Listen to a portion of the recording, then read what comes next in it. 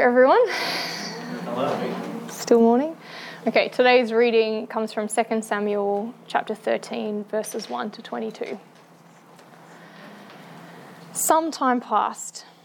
David's son Absalom had a beautiful sister whose name was Tamar, and David's son Amnon fell in love with her. Amnon was so tormented that he made himself ill because of his sister Tamar, for she was a virgin, and it seemed impossible to Amnon to do anything to her. But Amnon had a friend whose name was Jonadab, the son of David's brother Shimea, and Jonadab was a very crafty man. He said to him, "O son of the king, why are you so haggard morning after morning? Will you not tell me?" Amnon said to him, "I love Tamar, my brother Absalom's sister." Jonadab said to him, "Lie down on your bed and pretend to be ill, and when your father comes to see you, say to him, 'Let my sister Tamar come and give me something to eat, and prepare the food in my sight, so that I may see it and eat it from her hand.'" So Amnon lay down and pretended to be ill, and when the king came to see him, Amnon said to the king, "Please let my sister Tamar come and make a couple of cakes in my sight, so that I may eat from her hand." Then David sent home to Tamar, saying, "Go to your brother Amnon's house and prepare food for him." So Tamar went to her brother Amnon's house, where he was lying down. She took dough, kneaded it, made cakes in his sight, and baked the cakes. Then she took the pan and set them out before him, but he refused to eat. Amnon said, "Send out everyone from me." So everyone went out from him. Then Amnon said to Tamar, "Bring the food into the chamber, so that I may eat from your hand." So Tamar took the cakes she had made and brought them into the chamber to Amnon her brother. But when she brought them near him to eat, he took hold of her and said to her, "Come, lie with me, my sister."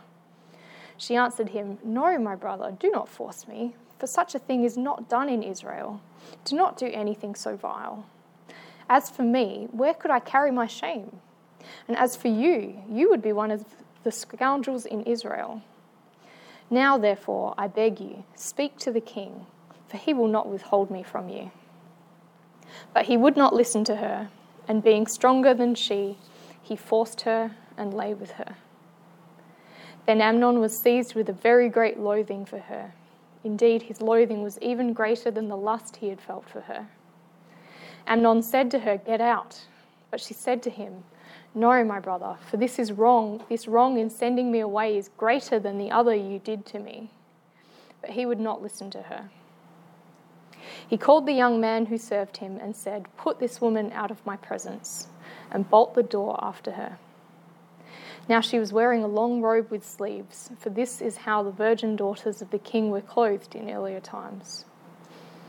So his servant put her out and bolted the door after her. But Tamar put ashes on her head and tore the long robe that she was wearing. She put her hand on her head and went away, crying aloud as she went. Her brother Absalom said to her, "Has Amnon your brother been with you? Be quiet for now, my sister. He is your brother. Do not take this to heart." So Tamar remained, a desolate woman, in her brother Absalom's house. When King David heard of all these things, he became very angry, but he would not punish his son Amnon, because he loved him, for he was his firstborn. But Absalom spoke to Amnon neither good nor bad, for Absalom hated Amnon because he had raped his sister Tamar. Easy. So along with last week's account of Hagar, the slave of Sarah forced into surrogacy and eventually driven from her home, today's narrative belongs with several accounts in Scripture that are termed texts of terror by biblical scholar Phyllis Tribble. And according to Tribble, these texts sit in uneasy tension with our faith, exposing as they do the inherent patriarchy of the biblical culture and the violence against women that so often arises in this uneven distribution of power. So while there's no happy ending to many of these texts of terror, they call us to both repentance and action. We need to hold them up as an indictment of the societal structures that have produced such destructive events. And this is a good place to begin, I think, when it comes to the rape of Tamar. A fairly straightforward explanation can be given for the presence of this story and numerous other accounts of rape in the Bible, I think, if we remember that not everything in the Bible is prescriptive. So it's a theme that keeps coming up. The scriptures depict a range of human experiences, and therefore at times they're merely just describing an ethical reality rather than prescribing an ethical norm. Rape is a lamentable aspect of human relations gone wrong, and it's not surprising, therefore, that it appears in the life of Israel and therefore in our scriptures. So what makes this a tough text, therefore, isn't necessarily the fact that it describes a rape or incest, although both of these things do make it difficult reading for us, but how this event is often interpreted and understood and the way that it fits into the bigger picture. So it's not just what the text says here, but how it's presented to us that makes it a tough text. So if we look at the story, it has what we might term an omniscient narrator. So you might remember this from high school English classes. Essentially, it's a narrator that has a God's eye view of the events, of the scene, and we tend to interpret what they say as fair and objective because that's the view that they're taking. It's the lens they're presenting events through. And often we actually even see them as presenting God's own perspective of the story. So when we read this text, we naturally come to the conclusion that Tamar is blameless, that she's an innocent victim, and that Amnon behaves atrociously because that's how the text is presented to us. That's how we hear the events. But how else might the narrator be guiding our interpretation of this story? The very beginning of the chapter contains a hint about how we are to understand it. Some time passed. That's a clue immediately that gives us an interpretive key. Since what? Time has passed since what? The context is important here because the preceding two chapters are the story of David's infidelity with Bathsheba and his arrangement to have her husband killed. So that's the broader context that we find this story in. And as a result, God curses David, saying, "I will raise up trouble against you from within your own house." That's the message that the prophet Nathan gives to David. So is what happens to Tamar, David's daughter, at the hand of Amnon, David's son, not to mention the later death of Amnon at the hands of Absalom, who's another son of David, in vengeance for raping Tamar, is all of this to be understood as one of the consequences of David's sin? Is her disgrace in the eyes of society an outworking of that trouble that God is promising to stir up within David's family? And Tamar's not the only innocent victim, not the only innocent to suffer as a consequence of strife within David's family either. The first casualty is the child that's born of David and Bathsheba's adulterous liaison, whose death in infancy is also forewarned in that curse that Nathan conveys to David. When David's son Absalom sought to overthrow David as king later on, so these events come further on in the story, he publicly had sex with David's concubines. And this was a direct challenge to David's power, but in other aspects it also fulfills part of that curse. And clearly consent wasn't the issue in biblical times that it is today, but in contemporary terms we would see those concubines as the victims of rape as well. So it's not a very palatable thought, is it? The idea of Tamar and of other innocents paying the price for David's moral failure really rankles with us. And we also have to consider Amnon and Absalom, both of whom are decidedly not innocent, but yet whose actions are sometimes understood to be part of the consequences of David's sin. Are they therefore not really accountable for their sin if their actions are a result of God stirring up trouble within David's house? So we've already talked about the role of the omniscient narrator in presenting Tamar as blameless and Amnon as the one at fault, and perhaps also at the same time setting us up to side with Absalom later when there's this rivalry between the brothers for the throne. But actually the narrator quickly moves on from Tamar after this episode, and we don't hear of her again because the focus shifts on to the succession of the throne and who will replace David as king. So does this make God complicit with what happens to Tamar, turning her into a mere pawn in the overwhelmingly male royal plot? To answer this, I think we need to consider a second aspect of Hebrew narrative. So last week when we were looking at the story of Hagar, an account in which God addressed both Hagar and Abraham directly, the toughness of that text in part stemmed from the fact that it was God who told Hagar to return to her abusive context. Sorry, God is very much an actor in that story, and that was where we located the toughness of that text. But here, in the story of Tamar, God is conspicuous by an absence from the text, at least in this particular episode of the royal family's history. God's absence as a character, and there's also no divinely appointed representative speaking on God's behalf in this text either. So that absence is what we might call a narrative gap. And rather than suggest complicity, we might understand this absence instead as a condemnation. God is withdrawing from the political struggles of the two brothers. And we've seen as well that David is far from blameless in this story.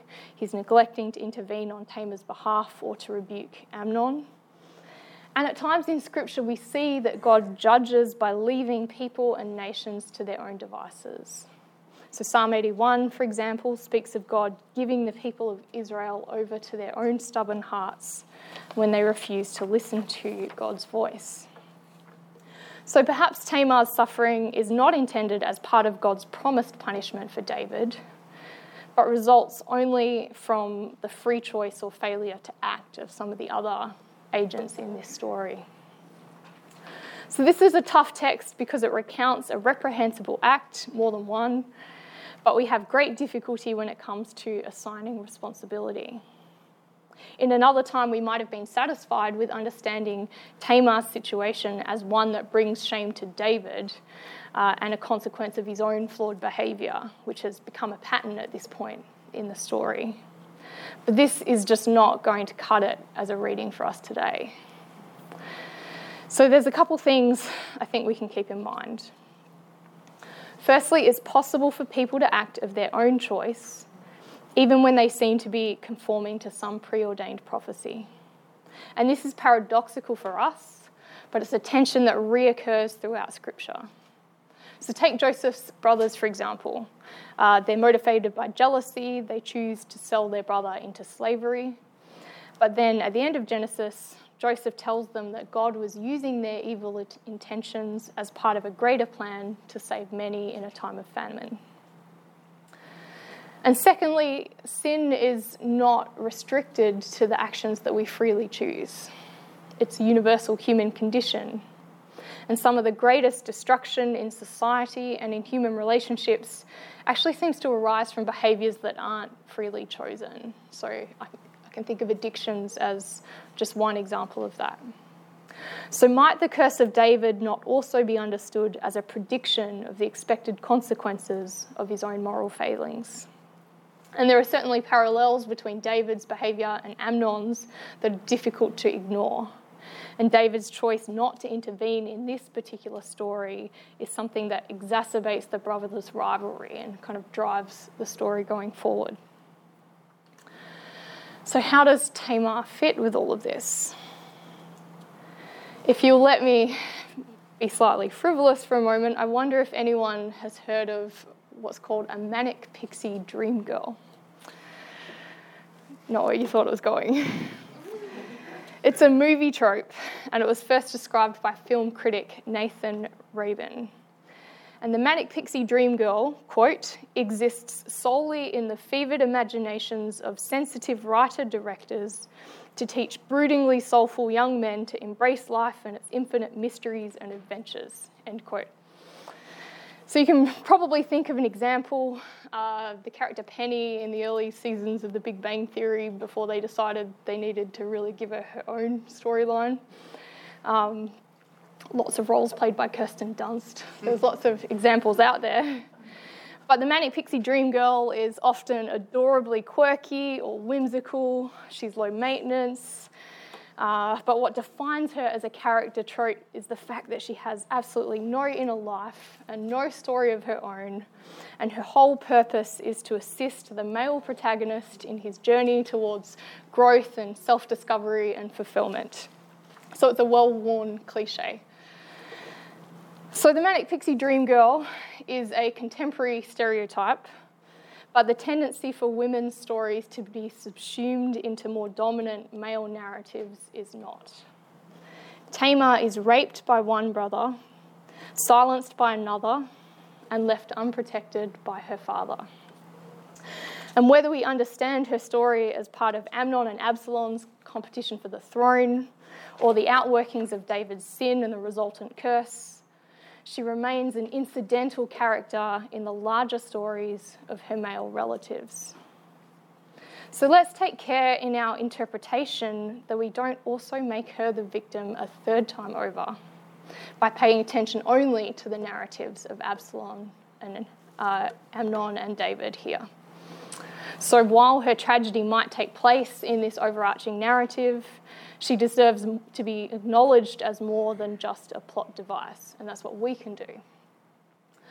So let's do that now by taking the time to listen to Tamar and what she might have to say to us. And what Tamar offers is a voice of protest. In fact, this differs from other accounts of rape in the Bible in that we do hear from Tamar. That often doesn't happen. Her argument's so well articulated, actually, that we cannot help but fault Amnon all the more. It goes something like this. She says, "No, this is wrong because you're my brother. This is not what we do in Israel.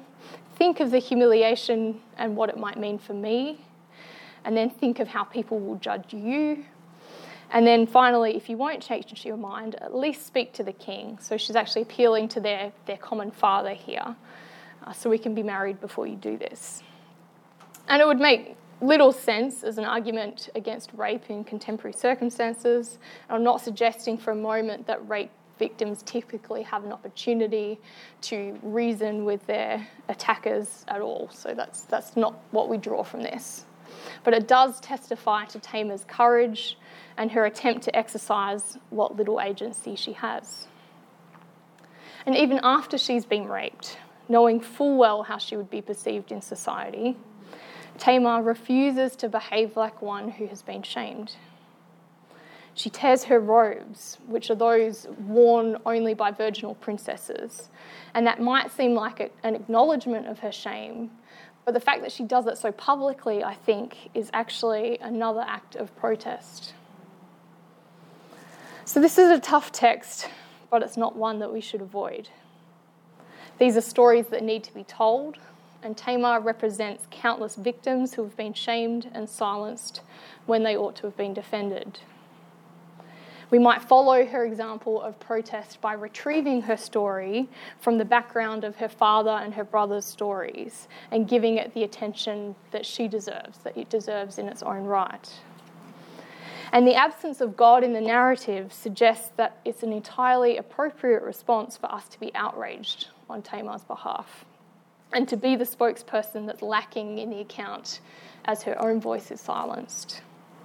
So it's up to us, the people of God, to speak out and to make sure that these violent acts are questioned as much when we read them in our scriptures as when we see them in the world today. So let's think through a response in prayer.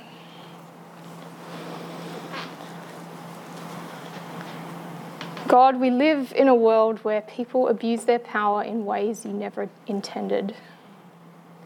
People suffer both directly and indirectly as a result of human sin. It affects everyone. But some are more vulnerable than others, and we ask that you direct our attention to them, that you will prompt us to act for their protection and empowerment.